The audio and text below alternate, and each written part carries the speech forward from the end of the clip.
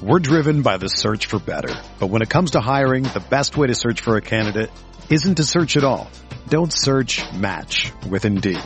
Indeed is your matching and hiring platform with over 350 million global monthly visitors, according to Indeed data, and a matching engine that helps you find quality candidates fast. Ditch the busy work. Use Indeed for scheduling, screening, and messaging so you can connect with candidates faster. Leveraging over 140 million qualifications and preferences every day, Indeed's matching engine is constantly learning from your preferences, so the more you use Indeed, the better it gets. Join more than 3.5 million businesses worldwide that use Indeed to hire great talent fast. And listeners of this show will get a $75 sponsored job credit to get your jobs more visibility at Indeed.com/Blue Wire. Just go to Indeed.com/Blue Wire right now and support our show by saying that you heard about Indeed on this podcast. That's Indeed.com/Blue Wire. Terms and conditions apply. Need to hire? You need Indeed. This podcast episode is brought to you by Coors Light. These days, everything is go, go, go. It's nonstop hustle all the time. Work, friends, family, expect you to be on 24/7. Well, sometimes you just need to reach for a Coors Light because it's made to chill. Coors Light is cold lagered, cold filtered, and cold packaged. It's as crisp and refreshing as the Colorado Rockies. It is literally made to chill. Coors Light is the one I choose when I need to unwind. So when you want to hit reset, reach for the beer that's made to chill. Get Coors Light in the new look delivered straight to your door with Drizzly or Instacart. Celebrate responsibly. Coors Brewing Company, Golden, Colorado.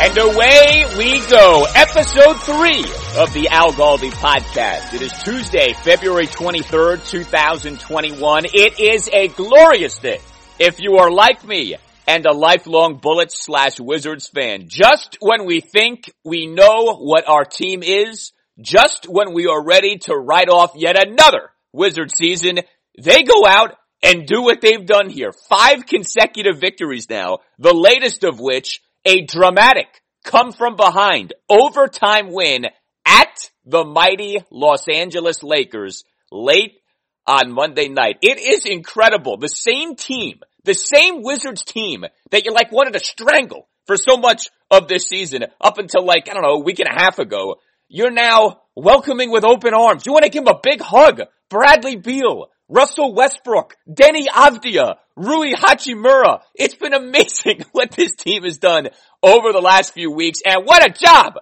by the Wiz last night. We will be getting into that shortly. We have a lot to talk about today, actually. This is a loaded pay-per-view caliber show in terms of topics. The Wizards, they pull off the big win at the Lakers. The Washington football team could be welcoming Jeff Bezos, Uncle Jeff, billionaire Bezos, to the ownership group. So there's that. There is the palace intrigue, the reveal that is Bruce Allen having apparently turned on Dan Snyder, ? It's not exactly clear how true this is, but if you go by some court documents that were revealed yesterday by Front Office Sports, Brucey turned on Danny, which is something that I don't think most people who follow this thing ever thought would happen. So we have that to chew on today.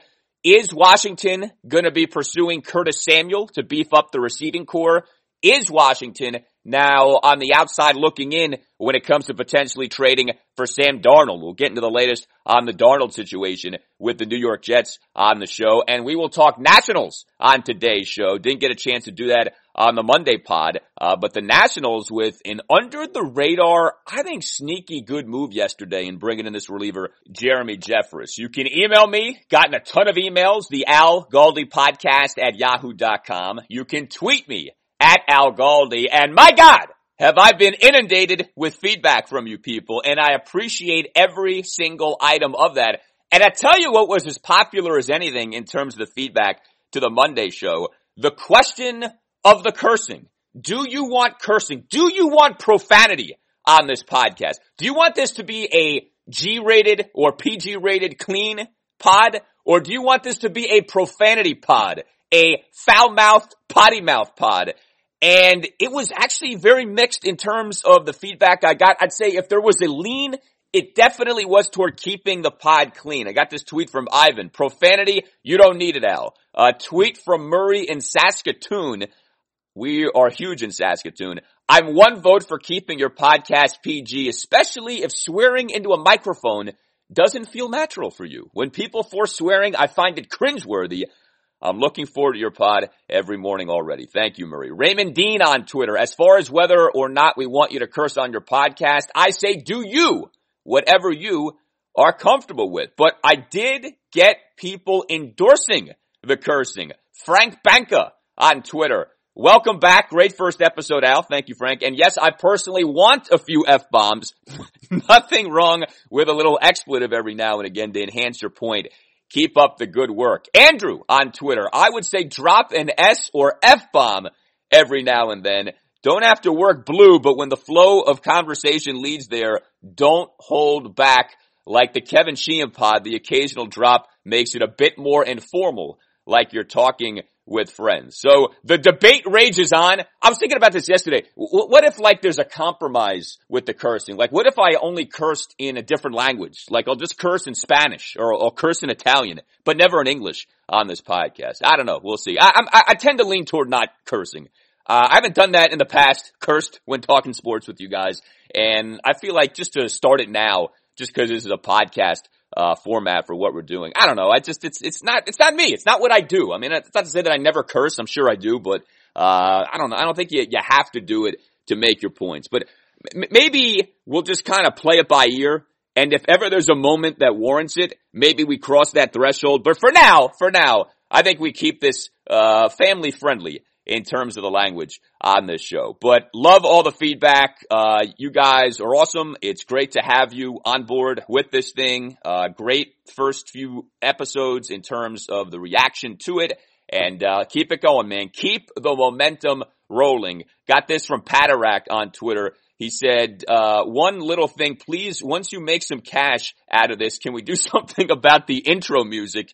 Everything else, perfecto. Yes, I got a lot of feedback on the music too, so we are investigating all kinds of options with that. Oh, I got this from WFT fan, and this, I was glad to hear. So WFT fan, a listener in Toronto, by the way, says, Al, I loved having the description where you show what you're talking about during the episode. Lots of people want to listen to you speak on certain topics, but then not have the time to listen to the whole thing every day. Yes, we are timestamping these bad boys. So when you go to download the pod from wherever you download your pods, Apple Podcasts, Google Podcasts, TuneIn, Stitcher, whatever the case may be, we have a website too. Just go to my Twitter page, twitter.com/Al Galdi. You can get the podcast that way. But yeah, we're timestamping these things. So you can see, okay, at this mark, he's talking about this. At that mark in the podcast, he's talking about that. You can pick and choose. Because, I know a lot of people are into everything, but not everyone is into everything. And I get that. I take no offense to that. So if you want to pick and choose, it's like a buffet. Your DC Sports Buffet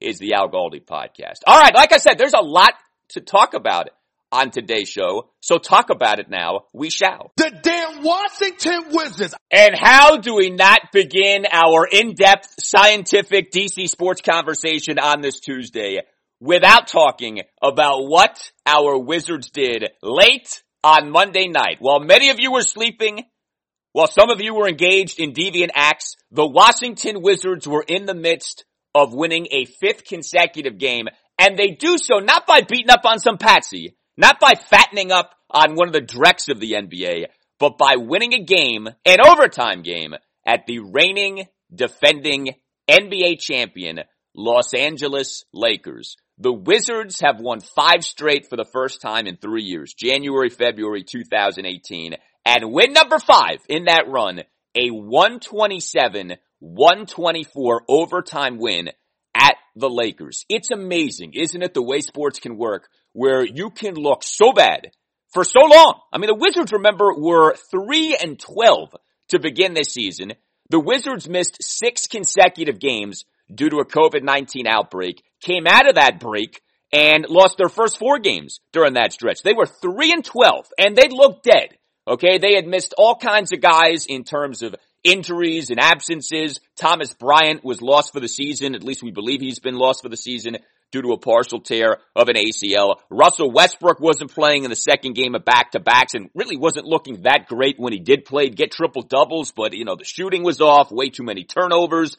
Bradley Beal looked like he was trying to carry a fire truck on his back in terms of, it was him and then really not that much else. Rui Hachimura missed time due to conjunctivitis. It was like anything that could go wrong was going wrong. And it sure felt, didn't it? Like Scott Brooks was fired coaching. Final season of his 5-year, $35 million contract. It just did not feel like this thing was going in anything close to a positive direction. And yet since the 3-12 start, the Wizards are 8-5. And of course, a huge chunk of that now is a 5-game winning streak. And a 5-game winning streak that isn't just the result of like a softening in the schedule.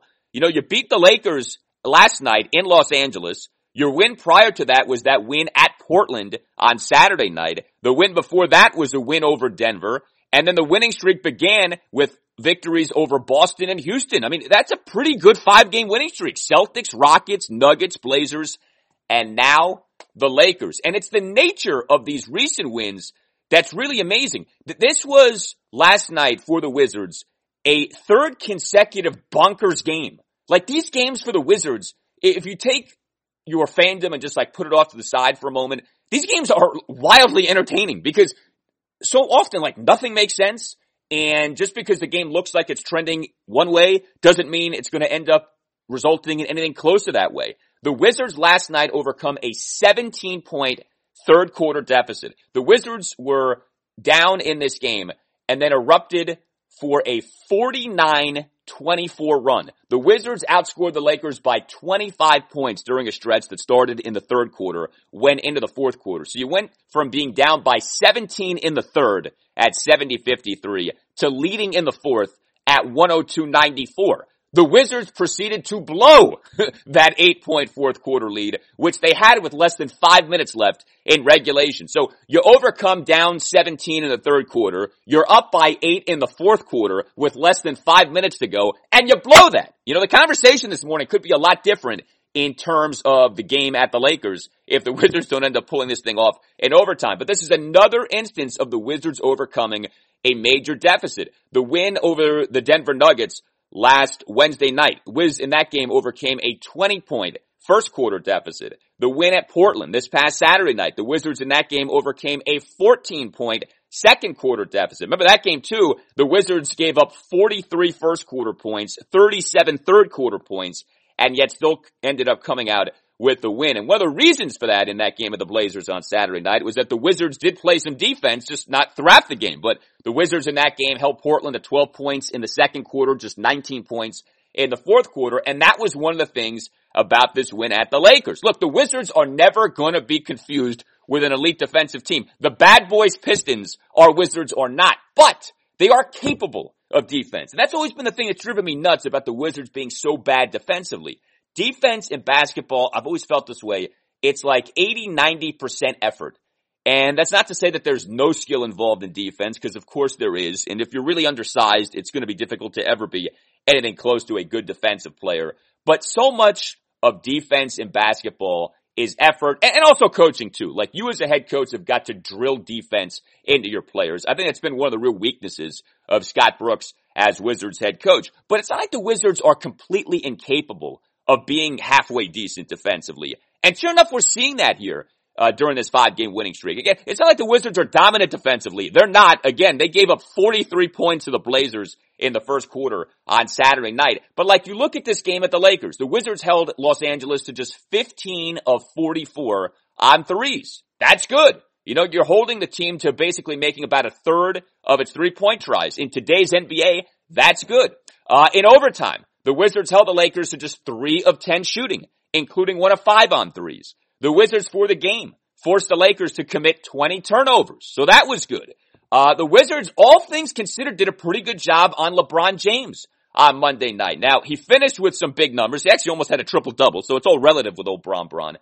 31 points, 13 assists, 9 rebounds, but the Wizards held LeBron to just 2 of 10 on threes, and he committed 8 turnovers. I think you sign up for that. If you're facing LeBron, 2 of 10 on threes, 8 turnovers, yeah. I mean, he's going to get his numbers, but if you can hold them to having like an inefficient night, which is what the Wizards did, that's a win. And the Wizards did that. You know, they did a good job on Kyle Kuzma, 4 of 11 for him on threes. You don't need the defense to be outstanding. You just need it to be good enough. You need to communicate.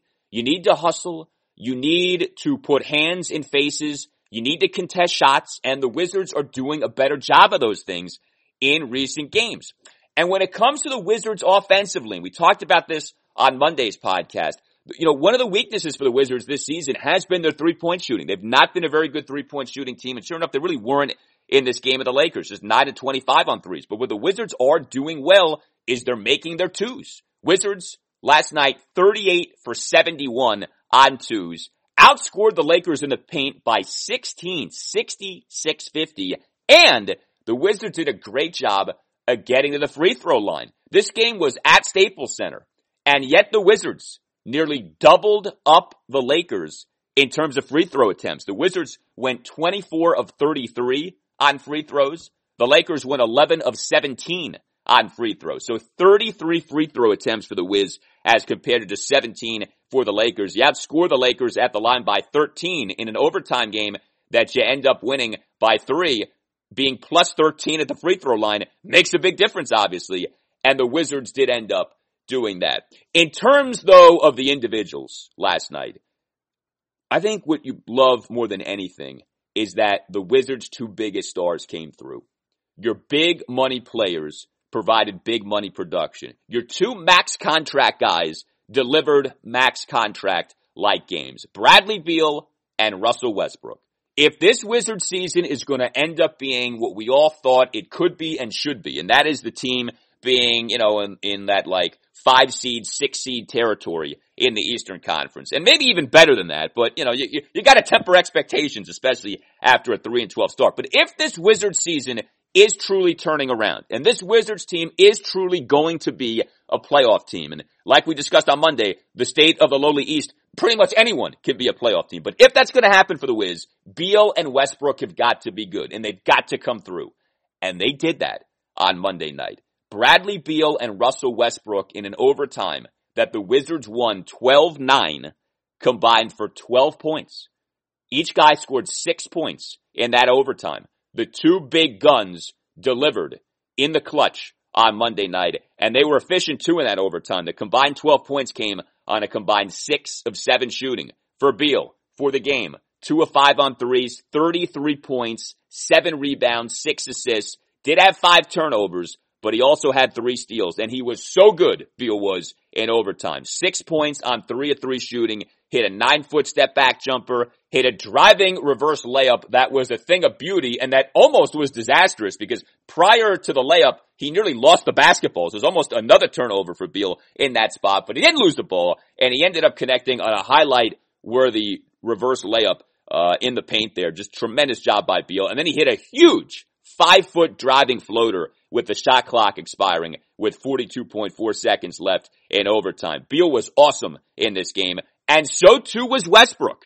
And for Westbrook, and this is the key to him, don't shoot the 3, stick to your mid-range game, stick to your driving to the basket game, and that's how you become an efficient shooter. And sure enough, Westbrook last night, 0-1 on threes, but 13-24 on twos. Keep the 3-point tries to a minimum, stick with what you know and what you're good at, and you can avoid, you know, those typical Westbrook games where, yeah, he gets his points, but, you know, he does it on 5 of 18 shooting, that kind of a thing. 13-25 last night. You take that and you run with it from a Westbrook standpoint. Now, he did miss his free throws. He went to 6-12 on free throws, but 13-25 from the field, that's what you like to see. And Westbrook finished with 32 points, finished with 14 rebounds. He had 9 assists. And how about that how about this for old Westbrook?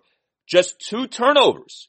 You know, Westbrook has continued to turn the ball over during this stretch. Not last night he didn't. 9 assists versus 2 turnovers. He had a huge cutting and 1 layup to put the Wizards up by 3, 127-124 with 11.6 seconds left in overtime. Did then miss the free throw. Like I said, he missed too many free throws last night. But otherwise, Westbrook was great. Bradley Beal was great. And this is what we were supposed to see. Like, this is what we were excited about when the Wizards made that trade of John Wall. And remember, a first-round pick to the Rockets for Westbrook. You know, we had the conversation a few weeks ago on radio, and I asked this question of, is the Westbrook-Wall trade already a disaster? Is this already something that the Wizards should regret? And in the moment, you kind of felt like, yeah, maybe they should, especially when you consider, again, you attached a first-round pick, albeit protected, with Wall to get Westbrook. Now, how we feeling, right? We got to let this thing evolve. Now it's like, well, we're starting to see Westbrook do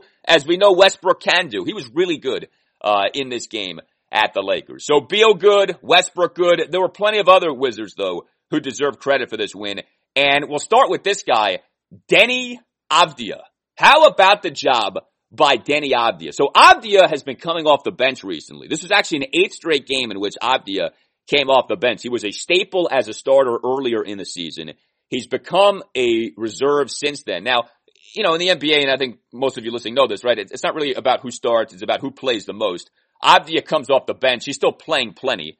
And two guys who have been starting lately, Garrison Matthews and Mo Wagner, they start, but they don't necessarily play a ton. Like Wagner last night played for 15 minutes, 15 seconds for the entire game. Matthews, 17 minutes, 5 seconds.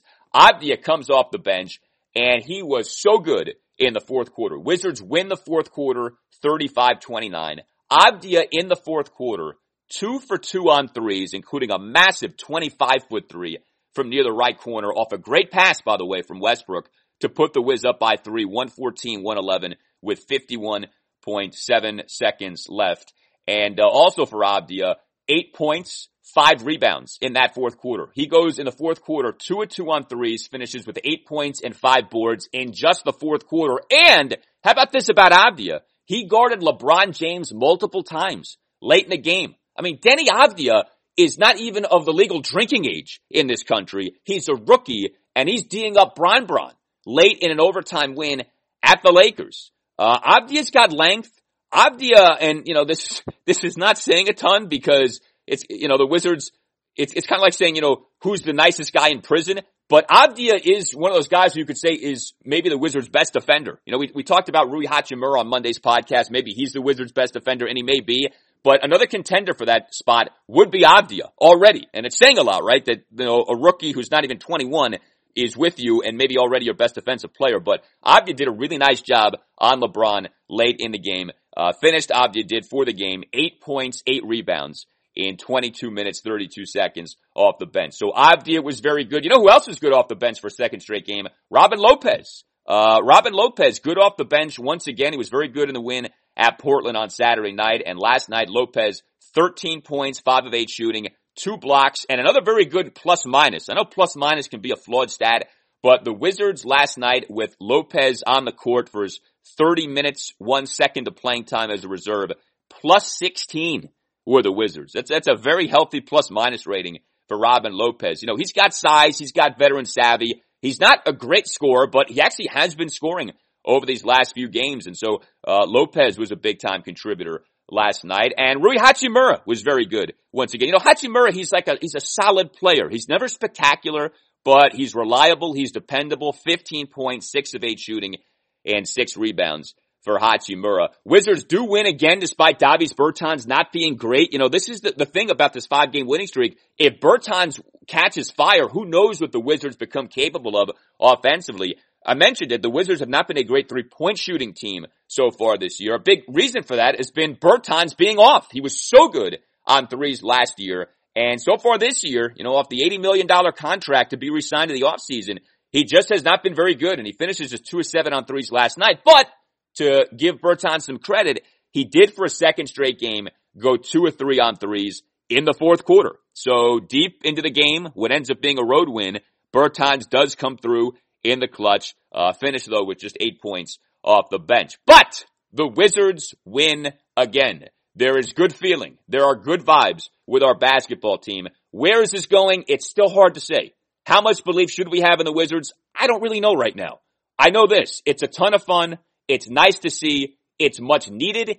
And off this season looking like a complete debacle, and off the team maybe teetering on potentially just being blown up, right? Because if 3-12 had become, say, 4-22 or something like that, what's the point at that point in continuing to pursue anything with this current group of guys? And the idea of trading away Bradley Beal, I mean, that's been a thing for a while in terms of will the Wizards do it? Should they do it? The body language from Beal had not been great. I think we all kind of felt like we don't want to trade Bradley, but if this thing is going nowhere, you got to trade Bradley because he's your most valuable asset by miles. We can shelve all those conversations for now. For now, it's about, yes, a playoff push and a 5-game winning streak. And by the way, another game tonight. The Wizards at the Clippers, late night at 10.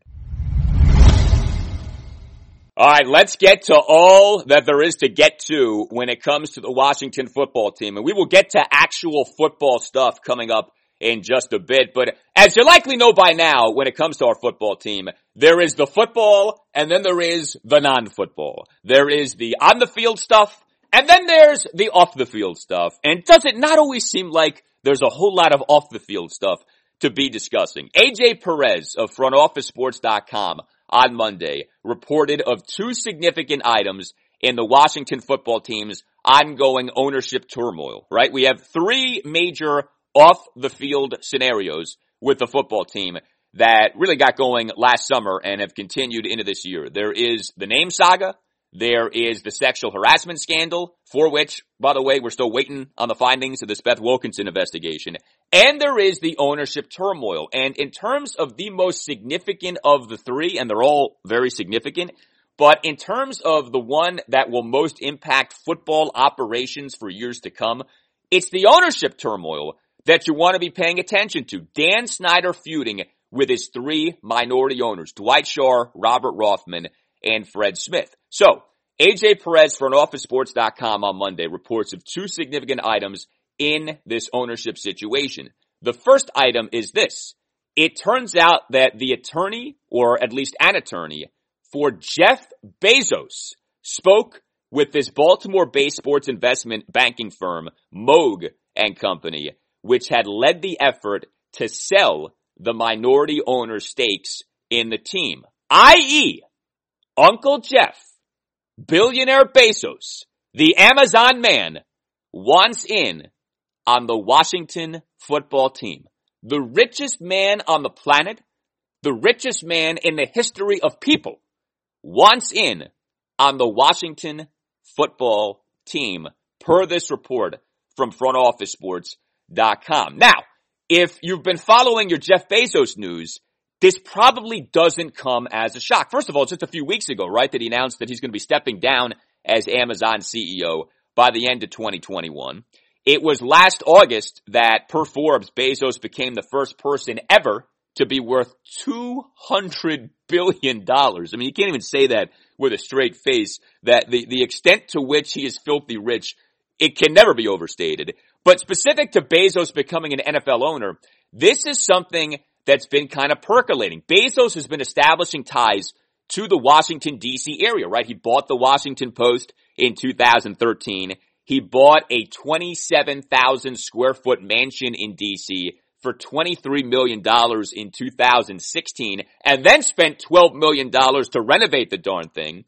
Bezos, of course, in 2017, right, tapped Arlington, Virginia as the site of Amazon's second headquarters. And there was a report a couple of years ago now, November 2019, from NFL insider Jason La Canfora of CBS Sports, who, of course, used to cover the Washington football team for the Washington Post. And La Canfora in this report said point blank, Bezos has interest in purchasing an NFL team and, in fact, had spent considerable time around NFL owners, including Dan Snyder. Now, it's an odd dynamic, right? Because you have Jeff Bezos owning the Washington Post, the very paper that broke the whole sexual harassment scandal, the very paper that for years has feuded with Dan Snyder and trashed Dan Snyder. I mean, the legendary wars of La Canfora when he covered the Post with the football team. Jason Reed when he worked at the Post with the football team. Now more recently, right, what I just brought up, the Washington Post breaking story after story when it comes to this sexual harassment scandal, embarrassing Dan Snyder, embarrassing the organization. It has not been a warm and fuzzy and cozy relationship over the years between the Danny and the Washington Post. But you think about this from Dan Snyder's perspective, okay? So first of all, you'd be bringing in some real money in Jeff Bezos if he is your minority owner, okay? If he owns what Rothman, Shar, and Smith own in total, which is about 40% of the team. So you'd have, obviously incredible wealth in Bezos being a part of your ownership group. Number two, who knows what this could mean in terms of the presentation and the marketing of your team. If you have as one of your principal owners the guy who used to run Amazon, and obviously you're still going to have very much a good relationship with Amazon, who knows what that can mean in terms of streaming, in terms of content for your team, in terms of, merchandise sales for your team, all kinds of possibilities with that. But there's also this, okay? If the owner of the Washington Post becomes an owner of your team, do you not think that that might help the way your team is covered and presented? And that's not to say that the reporters at the Post are a bunch of saps who are just going to do exactly what they're told by billionaire Bezos. But if you're Dan Snyder, would it not maybe make some sense to have the Washington Post potentially, or at the very least the guy who owns the Washington Post, on your side and part of your camp? I don't think you can ignore that aspect of things if you're Dan Snyder. And I'll tell you this too. Dan Snyder's public approval rating, of course, has been as low as you can go in this area for years. You really could argue Dan Snyder may well be the single most unpopular DC sports figure ever. Like, honestly, who else has been more unpopular? Who has had a lower public approval rating over the years in terms of sports in the nation's capital than Dan Snyder? He is like universally despised. And I don't say that like just flippantly. Honestly, people don't like him as an owner at all. There's a reason he barely ever speaks publicly, because he recognizes the way he's viewed. In addition to, I don't think he's entirely comfortable speaking publicly. But having a guy like Bezos who, look, some people don't like Jeff Bezos, and of course a lot of politics are involved in this stuff these days, right? The Post is a very liberal newspaper. Bezos is a liberal person in terms of his politics. That's another interesting thing about this dynamic, right? We know Dan Snyder leans conservative. Dan Snyder was a Trump supporter. Bezos was anything but a Trump supporter. So, not that they can't work together, but that would be kind of interesting too with those two in the same boat. But Jeff Bezos is a guy who, he's out there a lot publicly. He's the richest of the richy riches. It might help Dan Snyder in terms of boosting his public approval, and certainly Bezos could be someone who could speak publicly. And if ownership needs to speak on some things and Danny still doesn't want to do it, Bezos can do it, or Danny can do it with Bezos. I've said this over the years. Dan Snyder has to have a binky. He always has to have a comfort blanket. And for years it was Vinny Serrato. Then it became Bruce Allen. For a brief period of time, it was Alex Smith. More recently now, it's Ron Rivera, and also to a lesser extent, Jason Wright. Maybe Jeff Bezos could become the Danny's new binky.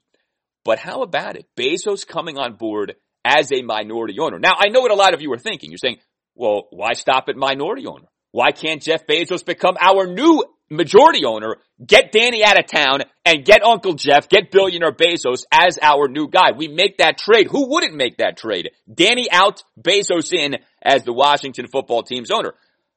Look, that's going to be dependent on one very simple thing, but it's of course a very massive thing, and that is Dan Snyder no longer being the Washington football team's majority owner. He has never shown any kind of inkling towards selling the team. I mentioned the Beth Wilkinson investigation. We don't know what that's going to reveal. We don't know what potential punishments, if any, could be coming from the NFL. I suppose you could say scorched earth. The findings are severe. The findings are worse than anyone could have ever imagined. Dan Snyder gets ousted as owner of the Washington football team. That is possible. You can't dismiss any possibility with this Wilkinson investigation, with this sexual harassment scandal, because there's just a lot we don't know. But the reporting all along when it's come to this has been that Dan Snyder is expected to remain as the owner of the team. Adam Schefter of ESPN reported that months ago. That doesn't mean that can't change, but I kind of feel like we would have heard more rumblings of the Danny potentially being ousted as an owner, the same way, say, Jerry Richardson was ousted as Carolina Panthers owner. So I don't know about you. I'm not counting on that happening. I'm certainly not counting on Danny selling the team on his own. Like I said, he's never shown any sort of inkling toward doing that. But let's be honest, Bezos as minority owner could be a path to Bezos eventually becoming majority owner if something else comes up with the Danny. And at the very least, this is not healthy.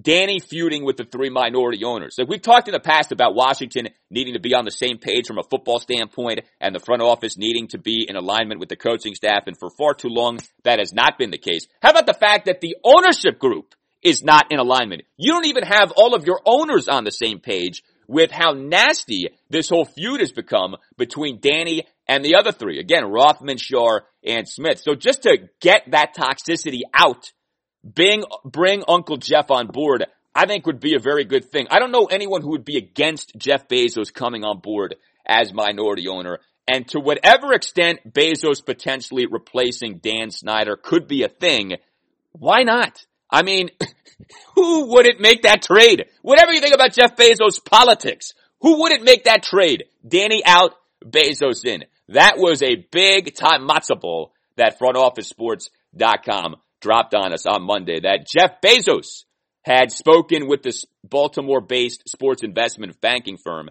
which was leading the effort to sell the minority owner stakes in the Washington football team. But like I said, that is only item number one in terms of the juicy items in this frontofficesports.com report. The other item was this, and this in a lot of ways was the jaw dropper.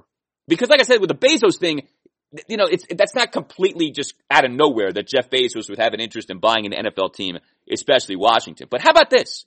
It turns out, apparently, that Bruce Allen turned on Dan Snyder. The two guys who for so long were two peas in a pod. The guy who, like I said, was Dan's binky, Dan's comfort blanket for a decade. Bruce Allen, December of 2009 to December of 2019. The reign of error, perhaps unlike any reign in Washington, D.C. sports history. Brucifer. It means you're close. El Presidente, the man who bungled the Kirk Cousins contract situation. The man who bungled trading away Trent Williams. The man who was so cheap when it came to free agency, we got the likes of Kendall Reyes and Jaron Johnson and David Bruton and Stacey McGee and Terrell McClain, and they all did nothing with our team. That guy, Brucey, who inexplicably was kept on board for a decade, that guy, it turns out, turned on Dan Snyder, turned heel on the Danny. We're winning off the field. And here's where this is coming from. So this Bezos intel that frontofficesports.com got, it got that from court documents in this Dan Snyder defamation lawsuit. Dan Snyder, as you may remember, this past August filed a defamation lawsuit accusing an online media company of accepting payment in exchange for publishing defamatory rumors. This is where this all came from with, remember the lead up to that initial Washington Post article on the sexual harassment scandal. We knew something was coming, but nobody knew exactly what that something was going to be. And in the days leading up to the publication of the article, which was July 16th, 2020, there were all kinds of rumors and all kinds of stuff swirling about what was going to be revealed. I mean, remember how outrageous some of this stuff was. There was a rumor that Danny was on a list of sexual offenders maintained by Jeffrey Epstein. So there were people saying that Danny's going to be brought up in the whole Jeffrey Epstein scandal. There was stuff out there, remember, about Dan Snyder having tried to bribe NFL officials. All kinds of crazy stuff. There was stuff out there about drug and sex parties that the Danny had partaken in. All kinds of wild stuff was out there. And nobody was like putting a name to it, but it was just kind of circulating, floating on the internet. Dan Snyder, weeks after the publication of the Post article, which ended up being damaging enough, right? 15 former Washington football team employees saying they had been sexually harassed during their time with the team. But the article wasn't nearly as like sensational as the rumors were. Danny, a few weeks after the publication of the article, files this defamation lawsuit. And Danny in the lawsuit said that a news site, Media Entertainment Arts Worldwide, which has a parent company based in India, published stories that it knew were false and were designed to malign Dan Snyder. Now, one of the key aspects of this defamation lawsuit was that Dan, in a filing, charged that a disgruntled former employee helped to wage this campaign against him. And the disgruntled former employee, per Danny, is Mary Ellen Blair, who worked for the team from 2013 to 2017 as an executive assistant in the front office. One of the other things that came out about Mary Ellen Blair was that she, and again, this is according to Dan's side of things, took money to help spread damaging information about Danny. Danny also said that Blair had a financial benefactor, and the implications in court documents is that this financial benefactor was none other than one of the minority owners, Dwight Scharre. So this is where this whole ownership turmoil really started to get nasty. Danny essentially accusing Dwight Scharre of being the money man behind these wild rumors against Dan Snyder. Anyway, the court documents in all of this that FrontOfficeSports.com uncovered to get the Bezos stuff also included this fascinating nugget. This guy, John A. Moog, who was the Baltimore-based financial consultant hired by the minority owners to try to facilitate a selling of their shares in the team. John A. Moog, per court documents FrontOfficeSports.com found, exchanged, it turns out, 87 phone calls with Bruce Allen. And per these documents, and again, this is Dan Snyder's side of things, the two over those calls, so Bruce Allen and this guy John Moog, talked for more than 22 hours, and the two also had exchanged text and email messages that, per Team Dan Snyder, proved that the two were, quote, focused on negative publicity directed at Snyder, end quote. So this is not FrontOfficeSports.com saying that Bruce Allen turned on Snyder. This is FrontOfficeSports.com saying that Snyder in court documents says that Bruce Allen turned on Dan Snyder. It's unbelievable, isn't it? Bruce Allen, the guy who again was Dan's binky, the guy who again inexplicably didn't just work in the high levels of Washington's front office for a decade, but got promoted within those levels. Remember, Washington goes 3-13 in 2013, the disastrous final season for Mike Shanahan as Washington head coach. It's not just that Bruce Allen wasn't fired after that, it's that he got promoted. He got promoted to team president. Only a politician like Brucey could orchestrate a promotion after a debacle of a 3-13 season. That same Bruce Allen, according to Snyder, turned on Snyder and was a part of this defamation campaign against Danny. We don't know why.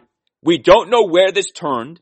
I mean, Bruce Allen for years has had the reputation of being a politician, and so, the side he's on is the side that he feels like is going to give him the most power. It's not about personal loyalty. It's about doing what's best for Brucey. So it's not necessarily a stunner that Bruce would do this if you know Bruce's history, or at the very least the way Bruce is viewed. But the fact that Bruce turned heel on Danny, and Danny is saying this, is just, I think, such an interesting part of all of this. And it does help to explain.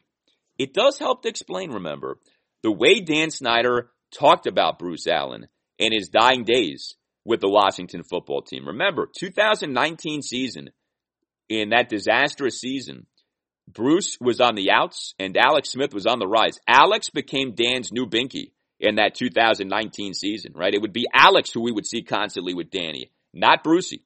And when Dan Snyder announced the hiring of Ron Rivera, remember what Dan said very clearly, very explicitly. It was time for a culture change, a direct shot at what Bruce Allen had said just a few months earlier when he said that the culture was damn good. So there were signs late in 2019 that a divide had developed between Dan and Bruce. And obviously Dan fired Bruce, so that's the ultimate sign of the divide. But the idea that Bruce turned on Danny, that Bruce is apparently a part of this defamation campaign against Dan Snyder, again, according to Dan, a fascinating turn of events when it comes to the ownership situation.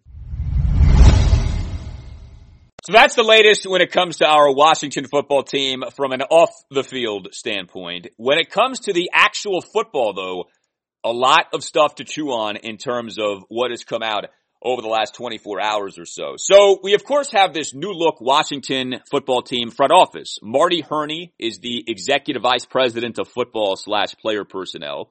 Martin Mayhew is the general manager, and Chris Polian is the director of pro personnel. I never got a chance to really talk about the Polian hiring. We spoke at length on radio about Herney and Mayhew coming on board. Chris Polian was the Jacksonville Jaguars director of pro personnel for 7 years, 2013 to 2019. It was a mixed run to be sure in terms of what the Jags did during that time. But Chris Polian was a part of a Jags front office that in the 2017 offseason had one of the best offseasons you'll ever have when it comes to building up a defense. The Jags that offseason signed edge rusher Calais Campbell, a.k.a. Calais Campbell if you're Jay Gruden, signed defensive tackle Malik Jackson, signed corner A.J. Bouye, signed safety Barry Church, and the Jags ended up having an outstanding defense in 2017, during which the Jags made the AFC Championship game, right? That 2017 season, that Jacksonville defense was outstanding. Now, Chris Polian also was with the Indianapolis Colts for a decade plus, 1998 to 2011. He was a Colts vice president and general manager from 2009 to 2011. It's hard to know with certainty when it comes to the Colts days how much of that was Chris versus how much of that was his dad. His dad is the Pro Football Hall of Famer Bill Polian. All right, Bill Polian is one of the best executives in NFL history, even though he did think that Lamar Jackson should be a receiver and not a quarterback. But, I mean, the Colts over the Polians' 14 seasons with the team were outstanding. I mean, that was the Peyton Manning era, 10 playoff appearances, 7 consecutive 12-win seasons, 2 AFC championships, and a Super Bowl. So I can't sit here and say Chris Polian built up those Colts. You know, that's not right to say. But he was a part of a Colts operation that was exemplary during that time there. And so what Washington obviously has done here is bring on board not one, not two, but 3 people with general manager experience in Hurney, Mayhew, and Polian. There's also been some other stuff at the front office too, right? Washington promoted this guy Eric Stokes to senior director of player personnel. That got announced during that introductory Zoom presser for Hurney and Mayhew. Anyway, with all that as a backdrop, Albert Breer, NFL insider for the MMQB, in a piece that was published on Monday, wrote about Washington's new look front office, including 3 former GMs. And again, Hurney, Mayhew, and Polian. And there were a few things in Breer's writing that I thought would be worth talking about here. So number one, I thought Breer raised a very interesting notion, and that is this, that Washington has perhaps found a market inefficiency in bringing on board all of these guys with general manager experience. And the phrase market inefficiency has gained a lot of steam in sports over the last, 20 years or so. It comes from Moneyball. It comes from what Billy Beane was doing with the Oakland A's years ago. The famous 2003 book Moneyball, which is near and dear to my heart. People have sort of misrepresented what that is about. It's not so much about analytics, although a lot of it is, encompassing of analytics. It's really at its core about market inefficiencies. And basically, when everyone else is zigging, you should be zagging. And you need to identify that which is undervalued and exploit that, because that's how you can really make gains in the competitive environment that is professional sports. That at its core is what Moneyball was about. Baseball teams for years undervalued things like on-base percentage and slugging percentage and overvalued things like batting average and saves. And Billy Beane recognized that and exploited that, and that's what Moneyball ended up truly being about. So anyway, Albert Breer writes the following, that Washington has, quote, preyed on that no second chances for fired GMs dynamic and maybe, just maybe, found a market inefficiency in rebuilding the personnel operation. This is not usually how scouting departments are built. Normally, a new GM is hired and younger guys connected to him come along with promotions. In this case, Washington has collected people who've been in these roles before and bring an ability to lean back on those experiences, end quote. It is different. There's no doubt about that. Normally it is like, okay, you hire a guy, the guy, to run your front office, and then beneath him are all of the underlings and the slappies who are there to serve at the behest of the lord of player personnel in your organization. Washington is not doing it that way. First of all, it's a coach-centric approach. It's not a setup where there's the GM or the team president and then the head coach. The head coach is above all these guys. And it was said explicitly in the press releases announcing the hirings of Hurney and Mayhew. Those guys report directly to Ron Rivera. All right. So, Ron Rivera, we all know this by now. His title is only head coach. He is obviously a lot more than head coach. His title might as well be team president and head coach. So you have a setup that is different in that way, coach-centric. But it's also a setup here where is Hurney the top guy after Ron Rivera? Is Mayhew the top guy after Ron Rivera? Nobody really knows. Nobody really knows. And they have been presented, at least publicly, as equals. You know, the titles are odd, right? I mean, Mayhew's general manager, that's not odd. But Marty Hurney's title, again, executive vice president of football / player personnel. Is that higher than GM or lower than GM? It's hard to say. It's hard to say. So they're being presented as equals. Chris Polian clearly is beneath them as director of pro personnel. Remember, you also have your salary cap guy in Rob Rogers. He's a big part of this entire operation. You've got a lot of experienced hands in the Washington football team front office. That can be an excellent thing. Guys with decades of experience, guys who can relay, hey, I went through this, I learned that, I know this guy, you know that guy, you know, we can maybe figure something out because of those relationships. It's also, though, obviously something that can go wrong, right? That when you have too many chefs in the kitchen, you have too many guys who think they know what should be doing, it is imperative, clearly, that everyone be on the same page and that egos don't become a problem. To that end, Albert Breer, who, for this writing, talked to some of the principal people involved, gave us the following from Martin Mayhew. Quote, "One thing that I've learned is we have to be fully aligned and fully on the same page. That's not just coaches in the personnel department. I'm talking about the players have to be fully bought in. Ownership has to be fully bought in. And I saw that firsthand in San Francisco in 2019, the way that season went, and also the start of this past season. Obviously didn't go the way we wanted, but the alignment was definitely there, and everybody was on board. Everybody was doing their part in moving toward that common goal. You really can't say that about the entire time that I was in Detroit. There were fits and starts. Times when things worked well and we were all communicating well and things were moving in the right direction, but it wasn't consistent enough." End quote. So that was interesting on a couple of levels. Number one, Mayhew had a very mixed run as Lions general manager. He definitely did do some very good things, and the Lions did have a couple of double-digit victory seasons with Mayhew as GM, but there also was a lot of losing. Lions have been a very bad organization for a really long time, and I think what you heard in that quote there was Mayhew trying to explain some of what went down of, yeah, I know the overall results weren't spectacular, but you got to understand what I was dealing with. But you also have with Mayhew there very clearly presenting an argument for, and I don't think anybody would argue against this, organizational alignment, everyone being on the same page. You know, it's funny, we just talked about Bruce Allen turning heel on Dan Snyder. It's been one snake in the grass-like maneuver after another over the years when it comes to the Washington football team's front office. And this has been as big of a problem as anything over the years.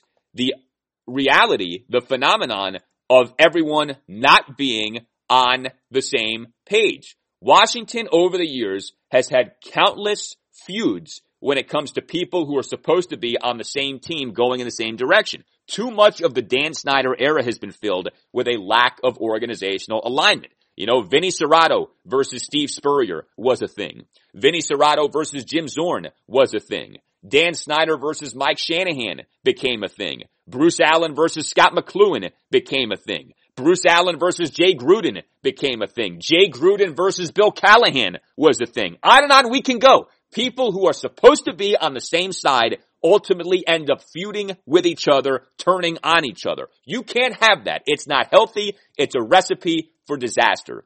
So that's what you need to avoid. And that's what hopefully you will avoid. And all these people have very good reputations in terms of them as people. Martin Mayhew, people love. Marty Hurney, people love. Ron Rivera, people love. So hopefully you've got now adults in charge. You've got adults working together. And it's not to say that they can't disagree, because of course they can. But the idea is that everyone be ultimately with the same common goal. And, you know, you don't have people shifting into self-preservation mode and trying to save their jobs on a sinking ship. One more thing from Breer regarding the Washington football team's front office. Breer also had this interesting nugget, and that is this, that Ron Rivera's coaching staff is to soon begin, quote, presentations for the new scouting department with plans to detail the schemes and spell out prototypes for every position, something that also highlights how early in the process of melding the operation together Washington really is, end quote. So that's interesting that you, even with these hirings of Hurney and Mayhew, which were weeks ago now, haven't had the coaching staff present to Hurney and Mayhew, hey, this is kind of where we're at. This is what we think. This is what we feel like we should be looking for. So it's kind of like, hey, it is draft season and free agency does begin in just a few weeks here. We probably want to get that underway. But I think that's so key too. There are so many ways to do football. And I think what matters so much is, again, coaching staff, front office on the same page. I'll never forget Jay Gruden's season-ending press conference a few years ago where he said, it was a cry for help, we need everyone to be on the same page more. That's not been the case here for way too long. The coaching staff needs to be in alignment with the front office and vice versa, where the front office is searching for players who fit what the coaching staff wants to do, and the coaching staff is aware of what the front office is trying to do. And again, it's not that they can't disagree because it's healthy to disagree, but you can't have people cutting off other people, undercutting other people, ripping other people behind the scenes, working to lessen the power of people behind the scenes. You can't have that. That stuff has got to stop, and hopefully it has stopped. In terms of the offseason for the Washington football team and potential additions to the Washington football team, so Albert Breer in this MMQB piece published on Monday also had this regarding the Washington football team. He wrote about Washington potentially pursuing unrestricted free agent to be Curtis Samuel, the Carolina Panthers receiver, called him, quote, a name to watch, end quote, regarding Washington in free agency. Washington potentially pursuing Curtis Samuel is not new. It's an obvious thing to wonder about given that Samuel played for Ron Rivera and Scott Turner. And if you want to drill even deeper, this guy, Jim Hostler, who got promoted to Washington senior offensive assistant a few weeks ago in Carolina, right? Curtis Samuel was drafted second round 2017. So he played for Ron Rivera for parts of 3 seasons, played for Scott Turner for parts of 2 seasons, and was with this guy Hostler in 2019. For the record, I would love to see Washington sign Curtis Samuel. There's a lot to like when it comes to Curtis Samuel. First of all, he's young. You don't want to spend major free agent dollars on guys who are in their 30s if you don't have to. Curtis Samuel is going into just his age 25 season. So you'd be signing a guy in his mid-20s. You love that. Curtis Samuel, in addition to having connections to Rivera and Turner and Hostler, also is connected with Terry McLaurin. Curtis Samuel played collegiately at Ohio State, was part of the Buckeyes' 2014 recruiting class that included Terry McLaurin. Now, I don't believe you just sign people because you know those people. I do believe this, though. When you spend major free agent dollars, right? When you're pushing across the table tens of millions of dollars to bring someone into your organization, you want to feel certainty. You want to have confidence that you're giving that money to someone who you can trust, who you are going to like, who's going to fit in well with your culture, who represents what you want to represent, who works hard, and who ultimately is going to be productive. Washington has plenty of people who know Curtis Samuel. They know him as a player. They know him as a person. So that to me is why this familiarity matters. You're not going to be pushing tens of millions of dollars across the table to an unknown. It's not an Albert Hainsworth situation where it's like, you're la-di-da and you're whistling past the graveyard and you've done like zero due diligence on the person you're bringing to your organization. You know this guy. All right. So if Washington does in fact heavily pursue Curtis Samuel, you're going to know that Washington is doing so with confidence, with real belief and faith that they're getting themselves a good player, a good teammate in trying to sign Curtis Samuel. Another thing with Curtis Samuel, he's coming off the best season of his career. So, yeah, you are buying high to an extent here, but that's okay. That shows that the guy is getting better. Curtis Samuel in 2020, 77 catches for 851 yards and 3 touchdowns on 97 targets over 15 games. That's a really good catch rate, by the way. 77 catches on just 97 targets. Another thing with Samuel, he offers one of those things that Ron Rivera loves, which is position flex. Remember last offseason, Ron Rivera sung the praises, especially at Cole Holcomb, because of the position flex that Cole Holcomb provides. And we've seen this in not just the words of Ron Rivera, but the actions of the team since Ron came here. Washington loves getting guys who can play a variety of positions, or at the very least do a variety of things, right? Drafting Antonio Gibson. He can run with the football. He can catch the football. Signing J.D. McKissick. He can run with the football. He can catch the football. Some of the defensive acquisitions, spending real free agent money last offseason on Kendall Fuller, who can play nickel corner, can play outside corner, can play some free safety, et cetera, that kind of thing. Curtis Samuel isn't just a pass catcher. He can be a ball carrier. Curtis Samuel, over his 4 seasons, 72 carries, 478 yards, and 5 touchdowns. He's averaged 6.6 yards per carry. There is a Deebo Samuel-like element to Curtis Samuel in terms of how he can help you when it comes to running the football. He is uber fast, Curtis Samuel is. 2017 Combine, he ran a 4.3140. For comparison's sake, do you know what Deshaun Jackson's 40 time was back in 2008 at that Combine? 4.35. Curtis Samuel ran a faster 40 at his Combine than the great Deshaun Jackson, Jackpot Jackson, ran at his Combine, to put that into perspective. Now, Curtis Samuel is not big. I don't really get that caught up in the size of receivers these days, but, he's 5'11", $195 if you go by what the Panthers list him at. So, you do have to make mention of that. I mentioned his catch percentage this past year. He did not have a very good catch percentage over his first 3 seasons, 2017 to 2019. He caught just 55% of his targets over those 3 years. Now, that's not necessarily all on him, but that is worth mentioning. And sometimes a guy's a low catch percentage because he's being thrown the ball deep a ton. His yards per catch over those 3 years was just 11.4. So, there were some issues early in the career. I know he did have some drops. The Panthers quarterback play hasn't necessarily been outstanding in all these years either. So you don't mention that. He has dealt with some injuries, not been overly injured, but he did miss the final 7 games of his 2017 rookie season due to a left ankle injury that required surgery.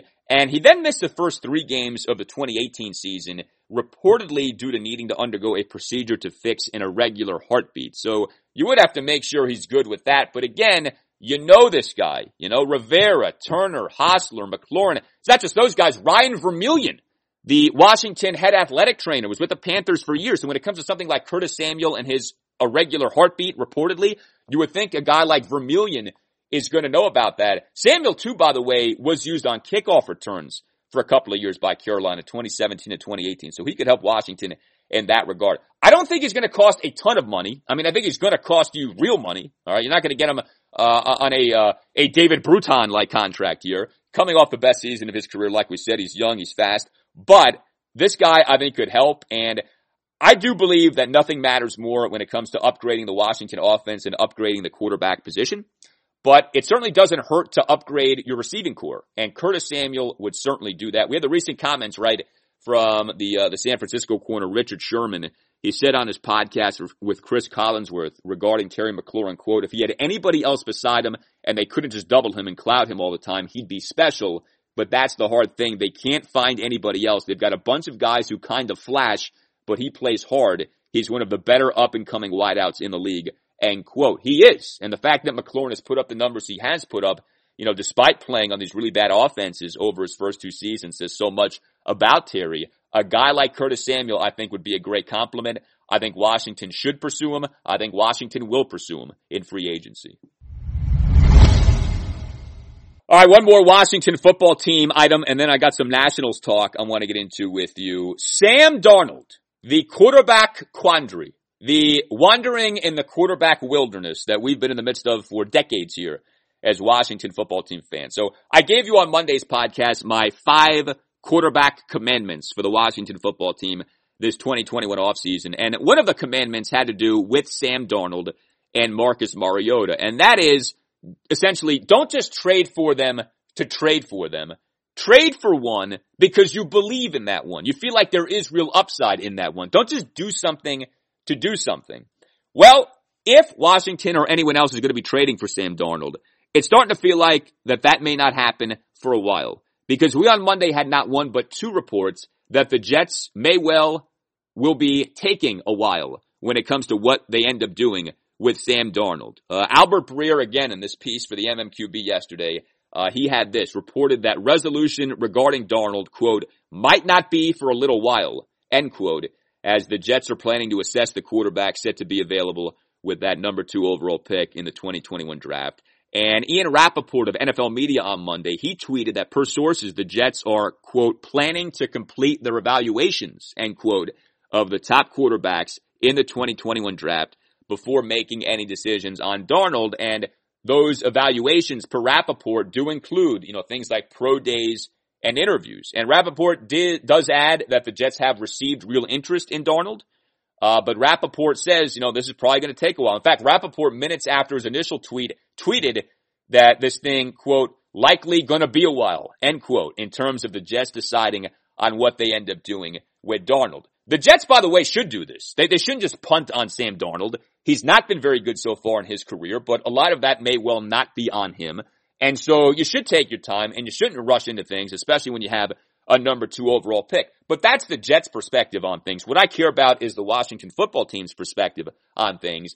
And I think this essentially is going to remove Darnold from the conversation because I don't get the sense that Washington is all excited about waiting on Sam Darnold. I think Washington probably wants to act sooner than what the Jets are doing here. And it sounds like Sam Darnold being dealt, that may not first of all, it may not happen at all. But, maybe it doesn't end up happening until right before the draft or even after the draft. Free agency, understand, starts in just a few weeks. So, what you're going to be doing, if you're going to sign a Ryan Fitzpatrick, that's got to happen in a few weeks. I don't get a sense that Fitzpatrick is just going to linger on the free agent market. Not that, he's going to be some mega money guy, but teams move quickly. NFL free agency every year, it starts and then it's essentially over 2 days later. I mean, it's a thrilling 48, 72 hour period, but then that's kind of it. And yes, you can sign guys well beyond the start of free agency, but most of the big signings, the significant signings, certainly the major quarterback signings do happen early in free agency. I just don't get the feeling that Washington is that interested in waiting around to say, well, we're not going to do this because Sam Darnold might be made available. Well, what if he isn't? What if he isn't? And when it comes to Darnold, and look, Washington, it has been said that Washington would have interest in Darnold. NFL media on February 7th said to expect Washington, quote, to weigh all quarterback options, including if Sam Darnold is made available, end quote. I think Washington should be open to anything. I think Washington should explore any option, every option this offseason when it comes to quarterback because nothing matters more than that position, and Washington has got to get better quarterback play in 2021. But like I said on Monday, it's not like you're barren. It's not like the cupboard is completely bare. You do have 2 viable in-house options in Taylor Heineke and Kyle Allen. How viable they are is to be determined and can be debated. But it's not like you got nothing at quarterback and you got to do something this offseason. You should try to be better at quarterback. I do think that you need to part ways with Alex Smith, either via him retiring or cutting him, save the cap room, and get somebody else in the mix. I don't want it to just be Allen and Heineke. I want a third option. I would prefer the draft, but we don't know what Washington thinks of this quarterback draft class. I am open to Darnold, but I don't know about you. I don't know how anyone could be in love with Sam Darnold. Sam Darnold has been brutal over his 3 seasons. And again, it's not all on him. The Jets have been a mess. Taco Eyes and Adam Gase was a disaster as Jets head coach over 2 seasons. But, you look at Darnold's numbers, 38 regular season games, 45 touchdown passes versus 39 picks. That's a terrible touchdown to interception ratio. Yards per pass attempt of 6.6, not good. Completion percentage of 59.8 in today's NFL, that's awful. His sack percentage is 7.4, that's not very good. And his total QBRs per ESPN, 45.9 in 2018, 45.6 in 2019, 40.1 in 2020. And he's had some injury issues. He missed 3 games his rookie season 2018 due to a foot injury. He missed 4 games his past season, 2 in October, 2 in November, due to a shoulder injury. He did miss the 3 games in 2019 due to mono. It's not really an injury issue, but he did miss time in 2019. He's missed at least 3 games in each of his 3 seasons. So, if you feel like, well, no, there's potential here and he's been done dirty by a bad Jet situation, okay, fine. And if Ron Rivera and Scott Turner and Ken Zampese and Martin Mayhew and Marty Herney feel that way, okay, fine. The good news with Darnold is he's not going to cost you like a first round pick, but it's not like he's going to cost you a 7th rounder. In theory, it would be maybe a 2nd rounder, maybe a 3rd rounder. You don't just want to give those away. If you feel like there's still talent and promise and he can be rehabbed, I'm not going to dismiss it, but I don't look at Sam Darnold and say to myself, oh, boy, that's a diamond in the rough there. I'm like, no, that may well be a bust. That may well be a bust. I'm not convinced at all that Sam Darnold would come here and be better than Kyle Allen or Taylor Heineke if Allen and Heineke stay healthy. And that's an if with those guys, but it's also an if with Darnold. Just like, by the way, it's also an if with Marcus Mariota. So We will continue to monitor any and every quarterback who is potentially available to our team. But it sounds like right now, Sam Darnold, if he's going to be available, it's not going to be for a while. We now move to the Washington Nationals. Spring training is underway. Pitchers and catchers have reported. Position players have been showing up. You have actual spring training games.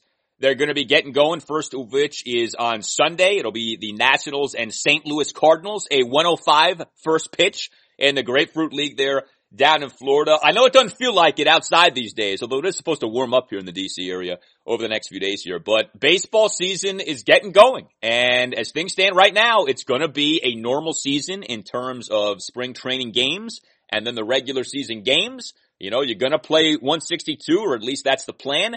And hopefully, you know, we'll have some normalcy here with the baseball season in 2021. Obviously, you're not going to have full stands, but there is a feeling that you will have some teams having fans. And, you know, as the season goes on, hopefully you do get back to having people, you know, thousands of people in these ballparks. I know one of the ideas that's been floated, and we'll see if this can come to fruition, but maybe July 4th. You can really start to open things up in terms of ballparks being filled with people. That would be kind of a nice, you know, symbolic restart to fans in earnest being back at Major League parks. So, you know, we'll see obviously where, we go with the pandemic. But, baseball season is coming here, and that spring training is going on. And there are two things in particular I want to get into when it comes to the Nats with you here on today's show. So first of all, there was some Nats news on Monday. Dave Martinez confirming that the Nats have agreed with this guy, Jeremy Jeffress, on a minor league contract with an invite to Major League spring training. Jeremy Jeffress is a veteran reliever. He's going into his age 33 season. And Jeremy Jeffress is interesting because he is emblematic. He is symbolic of basically every reliever on the planet, with the exception of Mariano Rivera, and a few others. And that is, he is up and down. And when he's up, he's very up. And when he's down, he's very down. Jeremy Jeffress was very good for the Milwaukee Brewers and Texas Rangers in 2015 and 2016. But he has been herky-jerky Jekyll and Hyde ever since. 2017, he had a 4.68 ERA. 2018, he had a 1.29 ERA. 2019, he had a 5.02 ERA. And then last season, 2020, he had a 1.54 ERA. So his ERA has either been in the 4s/5s or in the 1s over the last 4 years. He's either been great or he's been putrid. And that's how a lot of these relievers are. They are guys who, you know, they work 50, 60, 70 innings per season. And so it's not really that large of a sample. All of these relievers are flawed from a standpoint of if they were better, if they had a bunch of pitches that worked for them, they'd be starters. So, you know, most relievers are failed starters. And just a lot of these guys are kind of fickle, and some years they're good and some years they're not good. That's why the rare bird that is the reliever who's good every year, you really want to hold on to, because so many of these guys, you just kind of cross your fingers and close your eyes and hope that they end up being good. But I do think that this is a smart signing by the Nats. First of all, it's one of these, you know, low cost, nothing contracts. Again, minor league contract with an invite to big league spring training. Jeffress has been good. Okay. I mean, 2 of the last 3 years, he's finished with an ERA below 2. So like, that's not nothing. You know, it is concerning. He's not necessarily a high strikeout guy. His strikeouts per 9 innings in 2020 with the Chicago Cubs, a mere 6.6. These days, you want your relievers averaging more than a strikeout per inning. He obviously was not doing that, 6.6 strikeouts per 9 innings, but he did have a 1.54 ERA over 23 and a third innings. And I'll tell you this about Jeffress, he's been outstanding throughout his career at avoiding giving up the home run. And you could argue that more than anything is what matters with relievers. Don't come in with runners on second and third and give up the 3-run bomb. Jeremy Jeffress's home runs per 9 innings over the last 3 years is a microscopic 0.7. And that also just happens to be his career home run rate. So he's been very good at keeping the ball down, avoiding giving up the bomb, and especially in today's, you know, swing for the fences environment, launch angle environment, home run happy environment. You have a reliever like this who can avoid giving up the home run. That matters. But I think the Jeremy Jeffress signing is a good springboard into a conversation about, well, where are we with the Nats bullpen? It's very easy to lose sight of this, right? Because the Nats, you know, they were not good in 2020, and their issues were many. The starting pitching was not good. The defense was abysmal. The offense, beyond Juan Soto and Trey Turner, had lots of issues. You obviously had some injury problems in 2020 as well. And oh, by the way, the bullpen was bad. Again, we've become so used to the Nats having a bad bullpen. There's almost like a Stockholm syndrome here where we kind of just accept it now that, yeah, the bullpen isn't very good. No, we should not accept it. Like, the bullpen should be a lot better. Never forget, the Nats won the 2019 World Series in spite of their bullpen, not because of their bullpen. There's a reason Dave Martinez that October basically only used Sean Doolittle and Daniel Hudson in terms of relievers and leaned heavily upon starters as relievers, right? Remember Patrick Corbin as a reliever, October of 2019. Remember Steven Strasburg as a reliever, October of 2019. The Nats in 2020 were 23rd out of 30 major league teams in relief pitching ERA at 4.68. That's not good, okay? Like, that's not acceptable. That's not the way the thing should be. I do think that there is a path to the Nats having a good bullpen in 2021, but I have felt that way basically every year. Again, these relievers are fickle, so you can always kind of paint a glass half full picture on things, but you could also end up having a glass half empty reality, and the Nats too often have had that. I think Jeffress has a good shot at making the ball club, though, and I do like some of what the Nats do have going on in the bullpen. I love the signing of this guy, Brad Hand, the lefty. The Nats giving him a 1-year contract, $10.5 million. Brad Hand is the rare reliever who has been very good season in and season out. He was terrific for Cleveland in 2020, a 2.05 ERA over 22 innings. And Brad Hand is a strikeouts guy, 11.9 strikeouts per 9 innings. By the way, he led the majors in saves last year with 16, to whatever extent you want to value that. Hand, he struggled with Miami in 2014 and 2015, but in 5 seasons since then, so you're talking 2016 through 2020, he's done very well. Did well with the Indians, has done well with the San Diego Padres too. 2.70 ERA over 320 innings over the last 5 years, and his strikeout rate over those 5 years, 12.2. So you got a guy, a lefty, by the way, who has been consistently good out of the pen for half a decade here. That's not nothing. There's a reason he got $10.5 million on a 1-year contract. So I really like the signing of Brad Hand. He's a guy who has dominated lefty batters. And so that matters too, right? Sean Doolittle's gone. So you need someone who you feel like can shut it down against lefties. Brad Hand has been very good when it comes to that. So you have Brad Hand. You do still have Daniel Hudson. He had an awful 2020, a 6.10 ERA. He needs to be better, and we'll see. He did have a high strikeout rate last year, Hudson did, 12.2 Ks per 9, so that was good. So Hudson is still part of the mix. Tanner Rainey is the guy who most Nats fans are excited about in terms of relievers, and I think you have reason to be. Tanner Rainey is a reliever on the rise. He had a very good 2020 and a 14.2 strikeouts per 9 innings. I think there's a really good chance Rainey ends up being your top reliever, your closer, your ace reliever, your high leverage guy. Rainey, I think, has real potential here. And Mike Rizzo especially loves the swing and miss stuff that Rainey possesses. So you have Hand, you have Hudson, you have Rainey. Will Harris is still with the team going into his age 36 season. He had a mixed 2020. I think Kyle Finnegan is going to be a part of this bullpen. Finnegan had a good 2020. He's got some promise too, not the way Rainey does, but Finnegan had an ERA under 3 last year. So there are some things to build upon, I think, with him. And Wander Suero is a guy who I think will make the team. He is one of these 50-50 guys. When he's on, he's good and he can strike people out, but he also can have issues putting people on base. He had a mixed 2020. So we'll see. I mean, you can hear it kind of going through these guys pitcher by pitcher. Could be good. Maybe Hudson bounces back. Maybe we see more good than bad from the likes of Suero and Finnegan and Harris, but it could also unravel. Daniel Hudson is going into his age 34 season, and it's not like he's been a consistent reliever. Some years he's been good, like 2019. Other years he's been bad, like in 2020. So I'm not sure which Daniel Hudson we're going to end up seeing. But I am excited about Rainey. I love the signing of Brad Hand. And I think Jeremy Jeffress has got a shot. And hopefully, if you're the Nats, you can avoid what really has become a summertime tradition, unlike anything else when it comes to the Nats. And that is the in-season trade for bullpen help. Every year, it feels like Mike Rizzo has been compelled to have to make an in-season trade to try to beef up the bullpen, whether you're talking about Jonathan Papelbon or Sean Doolittle or Ryan Madsen or Mark Melancon or Kelvin Herrera, on and on we can go.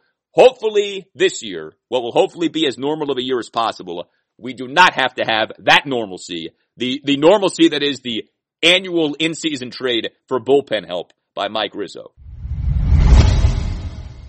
All right, one more item for you on this Tuesday, and that is this when it comes to the Nats. So the San Diego Padres mega extension with shortstop Fernando Tatis Jr.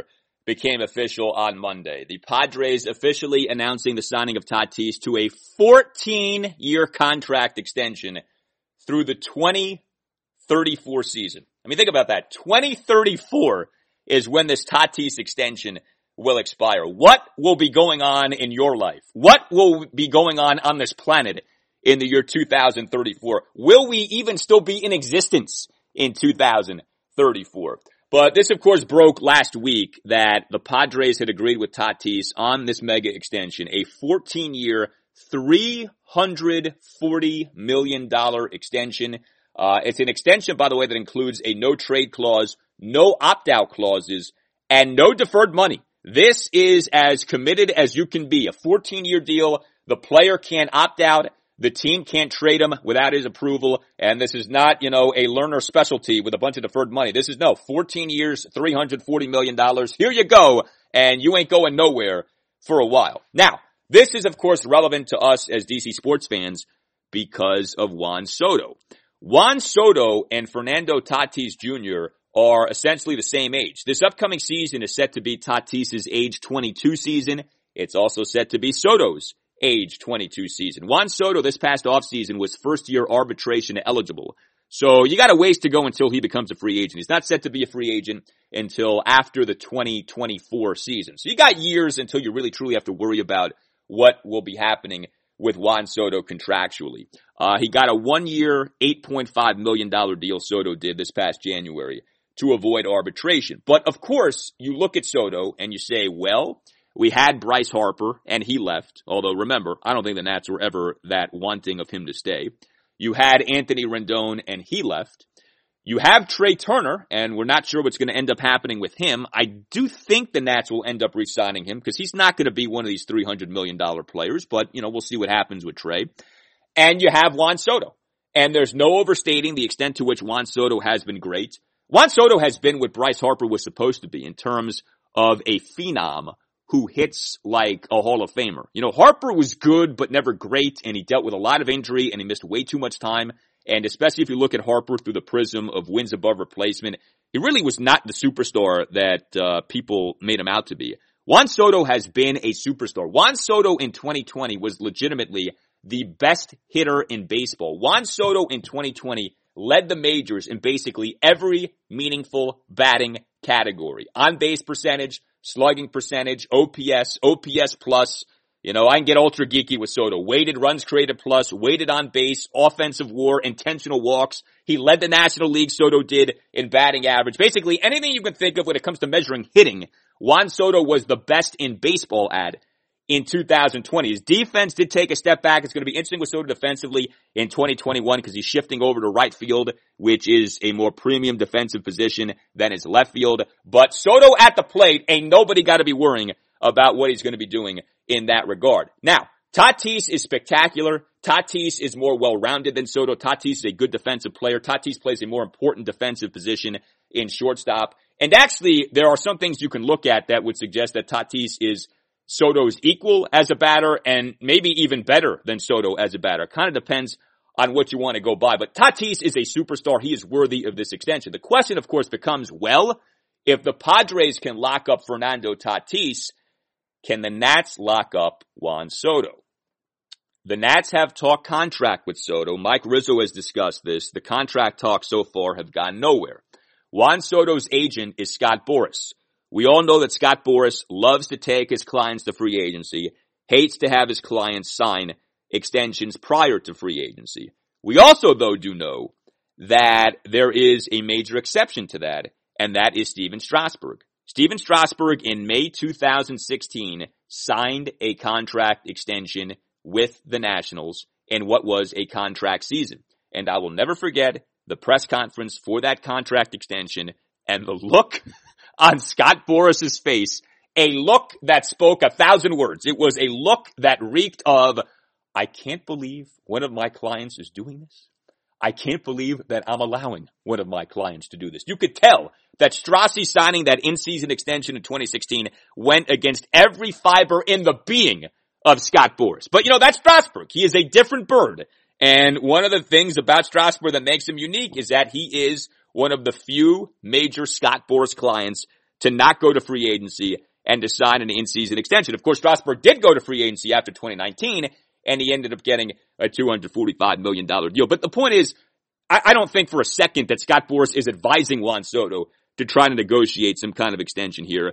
And so that puts incredible onus on the Nats of, with every passing year, it's going to become less and less likely that Juan Soto wants to sign an extension, assuming that he stays healthy, assuming that he stays uber productive. The onus on the team in a situation like this is very simple. You need to come, and you need to come correct. And you cannot make one of these, learner specialty offers where I'm going to pay you a lot, but, you're going to get paid in 2097. Like, no. You got to pay him. You got to pay him legit. You got to make him an offer like what the Padres made to Tatis. Because I'm sure Tatis was like, I'm a superstar. I don't want to be locked up. And then the Padres said, how about 14 years? How about $340 million? How does that sound, Fernando? And you can have a no-trade clause, and you'll have no deferred money in the contract. You gotta come correct. And I wonder, with these talks that the Nats have had so far with Soto, what's been the nature in terms of the numbers that have been exchanged? Have any numbers been exchanged? What you need to do is you gotta be aggressive. And that's the fault that teams make with these things. It was the biggest mistake the Orioles made with Manny Machado. They took way too long. They were asleep at the wheel in terms of trying to lock him up. They made no real attempt to lock him up. And then when he blossomed, it was like, yeah, he's as good as gone. And he was as good as gone when he ended up leaving them, and they ended up trading him. They traded him too late, and they got pennies on the dollar in terms of what they got back for him when they dealt him a few years ago. You don't ever want to be in that position with a superstar player. And the Nationals, especially having dealt with the Harper and Rendon situations, they've got experience with this now. Juan Soto, to me, is not going to be Harper. Juan Soto is going to be someone who legitimately you want to retain. If you want to lock him up, and players, by the way, will sign these extensions early in their careers. Obviously, Tatis just did it, but we've seen others do it too. Andrew McCutchen did it years ago with Pittsburgh. Ronald Acuna did it more recently with Atlanta. Guys will agree to these contracts if you come to them correct. And it's funny with Acuna because the Braves actually gave him like $100 million, and I think got way underpaid in terms of the extension that he ended up signing, but he signed it. He did do it. Tatis just did it. It's going to cost a ton of money. It's going to cost $300+ million to do it. The Nats, I believe, can do it, but you got to come hard. You got to come aggressive. Are the Nats going to be willing to do that with Juan Soto? All right, lots of ground we had to cover on this Tuesday, but there was a ton to get into. So you tell me what you think at Al Galdi on Twitter, the Al Galdi podcast at yahoo.com if you want to email me. Thank you again for all the positive feedback, all of the support. Continue to subscribe, continue to rate and review, continue to spread the word. The Al Galdi podcast is a thing. You are not beholden to local sports talk radio. You have options. The Al Galdi podcast is an option. Lots to do the rest of the week. Have a great rest of your Tuesday. I'll talk to you on Wednesday.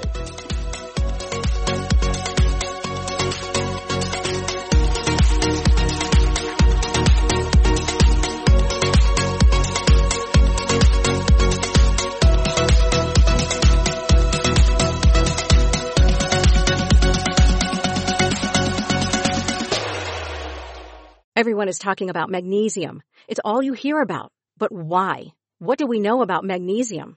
Well, magnesium is the number one mineral that 75% of Americans are deficient in. If you are a woman over 35, magnesium will help you rediscover balance, energy, and vitality. Magnesium supports more than 300 enzymatic reactions in your body, including those involved in hormonal balance. From functional medicine doctors to mental well-being and female hormone experts, we all know that magnesium is the one mineral to improve all aspects of well-being and health. But which one?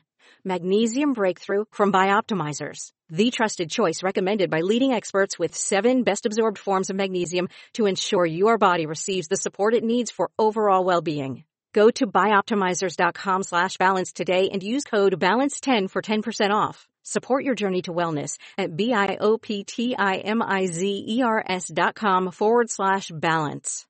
Magnesium Breakthrough from Bioptimizers, your foundation to optimal health and vitality.